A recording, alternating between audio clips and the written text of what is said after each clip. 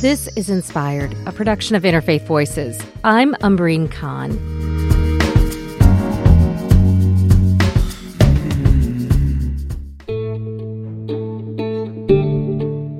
This week, we revisit my conversation with Sister Helen Prejean, the tireless activist fighting the death penalty. Her book, Dead Man Walking, tells the story of a ministry to incarcerated people awaiting execution. In 1996, it was made into a motion picture starring Susan Sarandon. The film and book shifted public opinion. That conversation became even more urgent during the pandemic. Prison lockdowns prevented family and friends from visiting, and that included volunteers supporting education programs. But at a maximum security prison near Chicago, one seminary professor resisted. Michelle Clifton Soderstrom. A decade ago, she began offering a master's program inside the prison, and in the wake of lockdowns, she was determined to find a way in.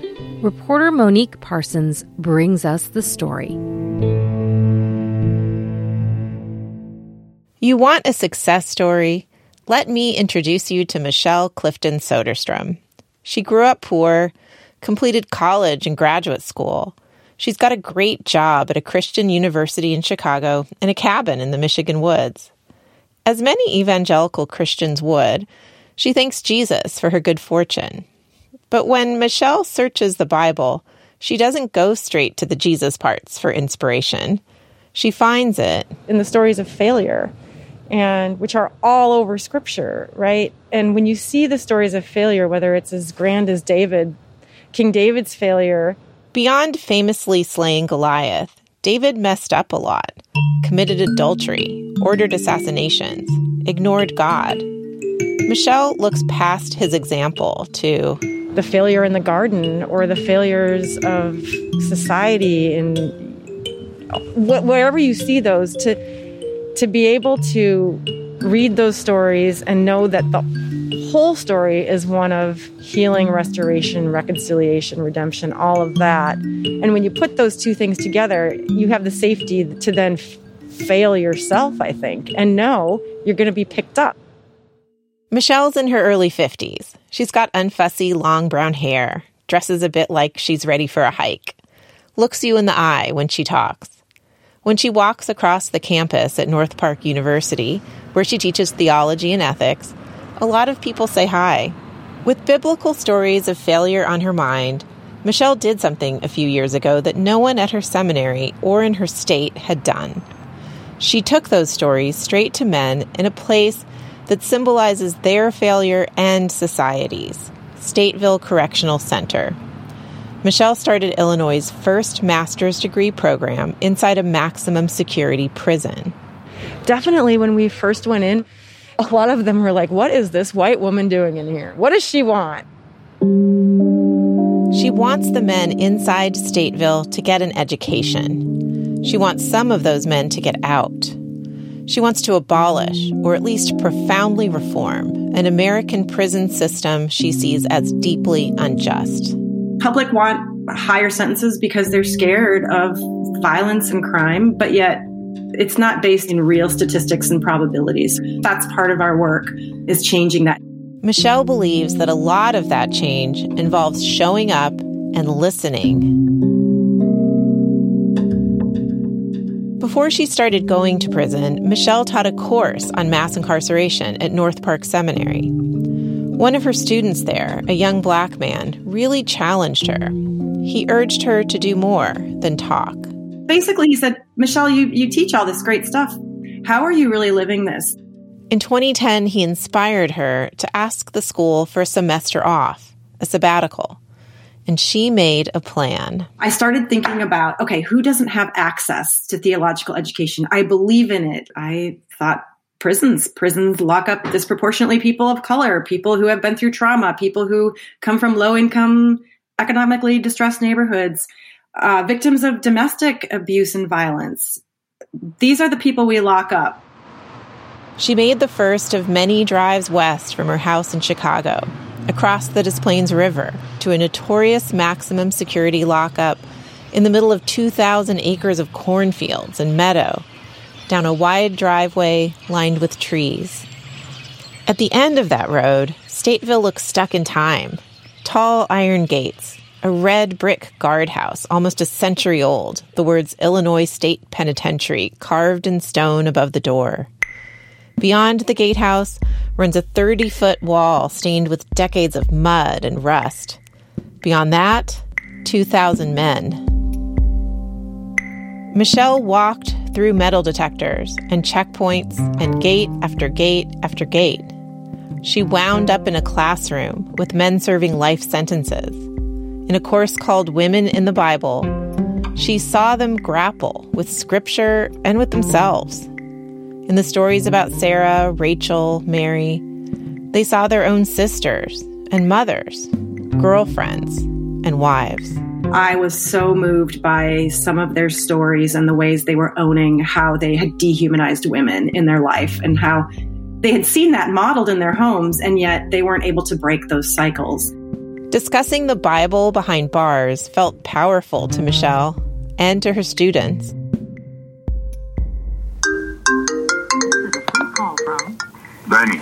inmate at Stateville Correctional Center. Benny Rios says she's one of the best teachers he'd ever had. You know, there's a sense of love. There's a sense of brotherhood and sisterhood. You know, it doesn't just end with, well, once you're done with the program, that's it, you know, bye-bye, have a nice life, and we hope you do well.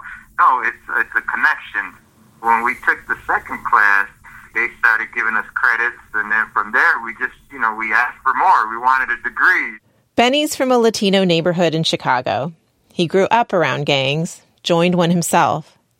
In his early 20s, a jury convicted him of shooting a man to death. I'm 43 years old. I've been locked up for 19 years now. Benny's got a wife who loves him, 2 stepdaughters.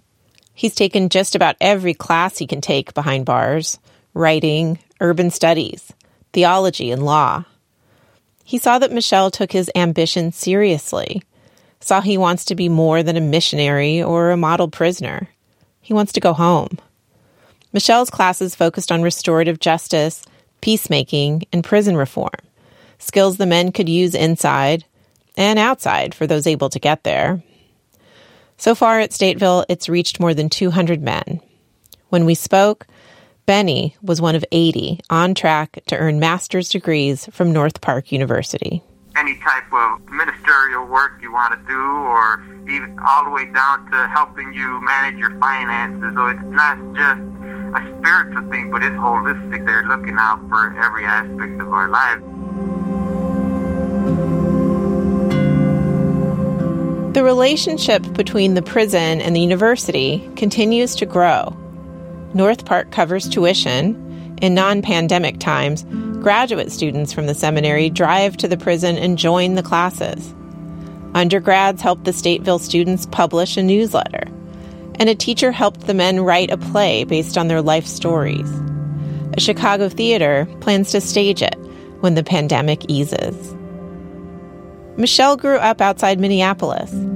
Her divorced mom taught life skills and coached basketball in a juvenile detention center. We didn't have a beautiful house or a lot of other things, but people liked to be at our house. And I think a lot of that was because my mom loved kids and young people, and she was just welcoming. Even when she wasn't there, you could feel it. Michelle read widely and kept her mind open. She studied liberation theology, a field that blends Christian scripture, spiritual practice, and social justice. Works by people like James Cone and Gustavo Gutierrez. Their books inform what she teaches her students inside Stateville. America's prisons and jails incarcerate about 2 million people, and a disproportionate share look like most of Michelle's students: Black and Latino men. Black men get locked up in state and federal prisons at 5 times the rate of white men. COVID-19 hit them hard. By spring 2021, 1 of every 3 prisoners in Illinois had tested positive for the virus, 3 times the rate on the outside. Stateville locked down in mid-March 2020 to try to stop the spread. Volunteer and family visits stopped. In-person education stopped. COVID-19 nearly destroyed Michelle's program. And before figuring out fast how to save it, Michelle had goodbyes to say. At least 88 people in Illinois prisons have died. 2 of them were Michelle's students. She led their funerals over Zoom. Good afternoon, everyone. She got prison officials' permission to use that platform, invited the men's relatives, North Park professors, classmates from the seminary. Joseph Tremaine Wilson. Joseph spent half his life locked up on a murder conviction. He was 44 years old when he died. One by one, his teachers and friends sang, prayed, read his poetry, called him by his nickname, Big Fella. His widow didn't have an internet connection, so one of Michelle's colleagues got her on FaceTime and held a cell phone up to the computer so she could watch. She heard them describe her husband as a gentle soul, a man of faith, a good friend. Many people on the outside saw only his murder conviction. Michelle's other student who died was doing time for sexually assaulting and killing a child. We did receive some contact from the victim's family. How could you take this student and, celebrate? It's really hard. And so to say to the persons who reached out to us, we see you, we hear your voice, we claim him as our own, and we also know that this is one of the deepest forms of brokenness that anyone could weather. To deal with Stateville's COVID restrictions, Michelle and her team at the seminary scrambled with prison staff to keep its courses going. Together, the institutions managed to transform an intensely personal master's degree program based on face-to-face instruction and deep conversations into a kind of old-fashioned correspondence course. There's a sort of small army on the ground. It begins with her students inside Stateville. They do all their studying and writing in their cells. The guards don't allow real pens or pencils. They fear those writing tools can become weapons. So the men write with tiny rubbery pencils and pass their finished essays through the bars. Every Tuesday morning, the Stateville education director collects the homework and carries a cardboard banker's box filled with paper out front to the parking lot where a North Park staff member waits. Oh. Hi. I'm good. How are you? Good. Hopefully I didn't keep you waiting that long. Michelle's assistant director puts the box in her trunk and drives an hour back to the seminary. There, she scans the homework and emails it to professors and fellow students for feedback. Later, she prints and collates everything in packets for each student to take back to the prison. They use a lot of paper. Yesterday was like 3,000 pages. Michelle says the Stateville students work hard and get creative. When the lockdown happened and they weren't able to get easy access to writing advisors, we had a student who were in the same cell block house. They were on different galleys or floors, and one was a writing advisor, and the student who needed help literally tied his paper to a string and then to a water bottle and threw it out the galley down to the guy and said, I want the guy in cell number, 640 to get this and read it and give me feedback, and then I'll pull it back up. Everybody calls Oscar Parham Smiley. It fits. He smiles a lot. When we're on the phone and I call him Oscar, he corrects me. He enrolled in Michelle's program early on. She got him writing poetry. She would get us involved by having us get up in front of the class. I've always been scared to speak in front of people. She gave me a voice. She gave everybody a voice in the class. This training helped when he went before the Prison Review Board to ask the governor for clemency. I was locked up for 30 years for a case I didn't do. It involved a double murder. 2 men shot during a drug deal. Prosecutors knew Oscar didn't pull the trigger. He wasn't even at the scene of the crime. He got sent to prison under a guilt by association law meant to round up gang members. When he refused a plea deal, his sentence got even longer. Michelle showed up for him. She was there at my clemency hearing. That was the thing that shocked my family. They thought that they were the only ones that were going to be there. Michelle led a charge where she brought a whole bunch of people from the school, which made a big difference because it showed that I not only had support from my family, I had support from people outside of my family. Out of 1,000 clemency petitions in the state each year, usually only 2 or 3 prisoners go free. In 2019, Oscar was one of them. The day he got the news, a group from North Park came to congratulate him in person, and they brought along Lauren Daigle, a Christian rock star who's one of his favorite singers. When Oscar got out, Michelle helped him find a job, got him a dorm room at North Park, helped him sign up for classes. Oscar's married now. He owns a house and mentors young men and boys. He's pursuing a master's degree in pastoral ministry. He knows his story gives hope to his classmates on the inside. Hope is all some of them have. The laws aren't really on their side. Illinois has one of the most punitive sentencing systems in the nation. In 1998, the state determined that anyone convicted of murder had to serve their full sentence. No time off for good behavior, no consideration for their studies or for skills they've learned, no parole. This surprises a lot of people, even some politicians. Illinois is a blue state. Democrats have run politics there for decades. There's no death penalty in Illinois, thanks in part to George Ryan, one of several governors in recent years who did prison time after he held office. He argued the capital punishment system was haunted by the demon of error. Still, the law doesn't allow for these guys to get second chances. Michelle wants politicians to see the real effect of that.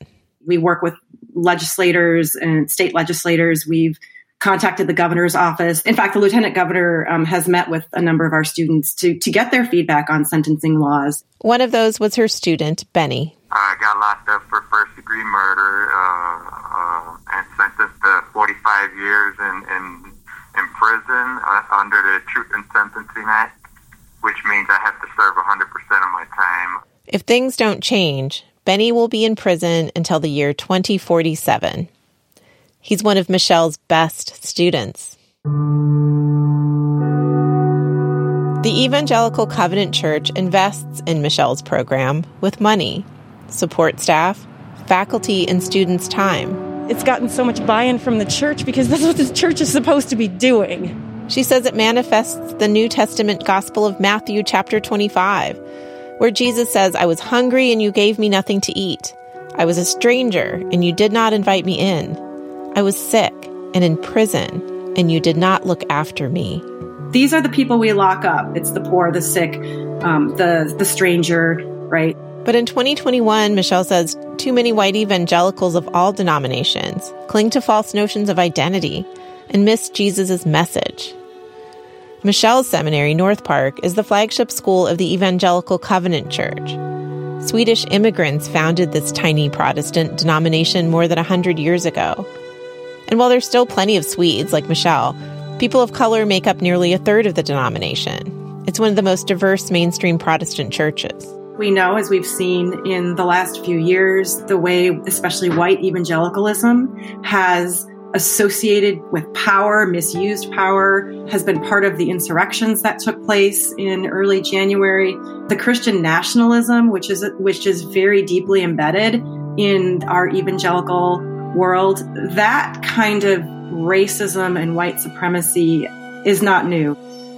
As a kid and later as a student at a small Christian college in Minnesota, Michelle knew a lot of white evangelicals, people who looked like her, worshipped beside her in church.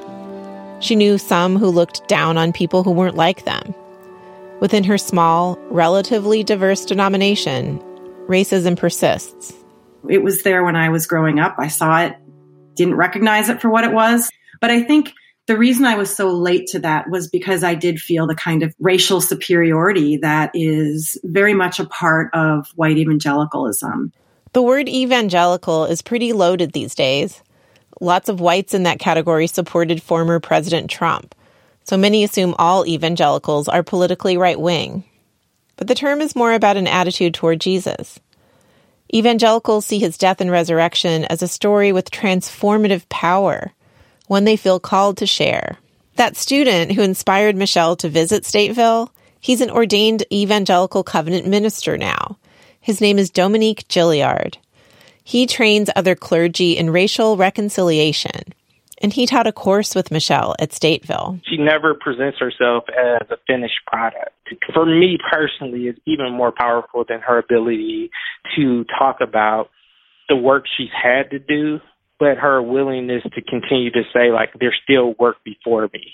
As much as I've already done, as much as I've already learned, that this is a lifelong journey that I'm constantly going to have to be unlearning stuff to be the best version of myself. Jamal Bacher is 37 years old. He's been locked up since he was 18, serving a 60-year sentence for murder. When we speak on the phone, I want to get a taste of what it's like to sit in class with him, something nobody's been able to do for more than a year. We talk about his favorite books on a reading list filled with intellectuals and activists. Gustavo Gutierrez, anything that he writes, Theology of Liberation, any James Cone, the Crossing the Lynching Tree, Black Theology. My favorite author is James Baldwin. So anything that he writes, The Fire Next Time, my favorite book. Jamal tells me about seeing a man get shot when he was a kid. Talks about the times he got shot when he was a teen. Walks me through his recent essay on theology and suicide. A scholarly journal plans to publish it. In the photos of Jamal on the North Park Seminary website, he has a chiseled face and an intense gaze. He looks that way in his mugshot, too. On the streets, Jamal was known as Little Capone, a nickname he took on when he realized his birthday is the anniversary of Al Capone's death. Inside, he's a different kind of leader. He's on a new council to give prisoners a voice about prison conditions. He also mentors other men. He has a wife, a family, and as our 20-minute call nears its end, he tells me that Michelle's program is in high demand inside. In my experience, most churches come to prison and they give you the same spiel, they're here to save you, but there's nothing beyond that. He's seen Michelle, her colleagues, and the seminary students go beyond that. They've shown him that being Christian is about more than saving souls. Even if we were successful and we were like saving every person in prison, right? In Illinois, be 40,000 Christians in prison, right? Then what? You know what I mean? And for me, for Michelle and I have talked about this at length, it's like, that would be the equivalent of being on a sinking ship. And instead of passing out life vests, we're passing out Bibles. Jamal turned 18 2 days before the murder that sent him to prison. If the court had tried him as a juvenile, he would have been eligible for parole. He's appealing his sentence. If Michelle can testify, she'll say that Jamal is a powerful teacher and role model in prison, that he's taught her about empathy and perseverance, that he's earned a second chance. I've never been a part of a community so saving, so invested. All I can say, like, we save each other, and that's what a community is supposed to do, right? Jamal hopes to get out of Stateville one day. If he does, Michelle and her community at North Park will be waiting. Until then, they'll meet him where he is. This story was reported by Monique Parsons, the managing editor of Interfaith America, an online journal that focuses on interfaith engagement and religious pluralism. It is part of the Sacred Steps series produced by the KALW's The Spiritual Edge in collaboration with USC's Center for Religion and Civic Culture. Cheryl Duvall is the Sacred Steps editor, Tarek Fauda is the engineer, and Judy Silbert is the executive editor. When we come back, we revisit my 2019 conversation with Sister Helen Prejean, reflecting on her journey and calling to end the death penalty. You're listening to Inspired, a production of Interfaith Voices. Stay with us.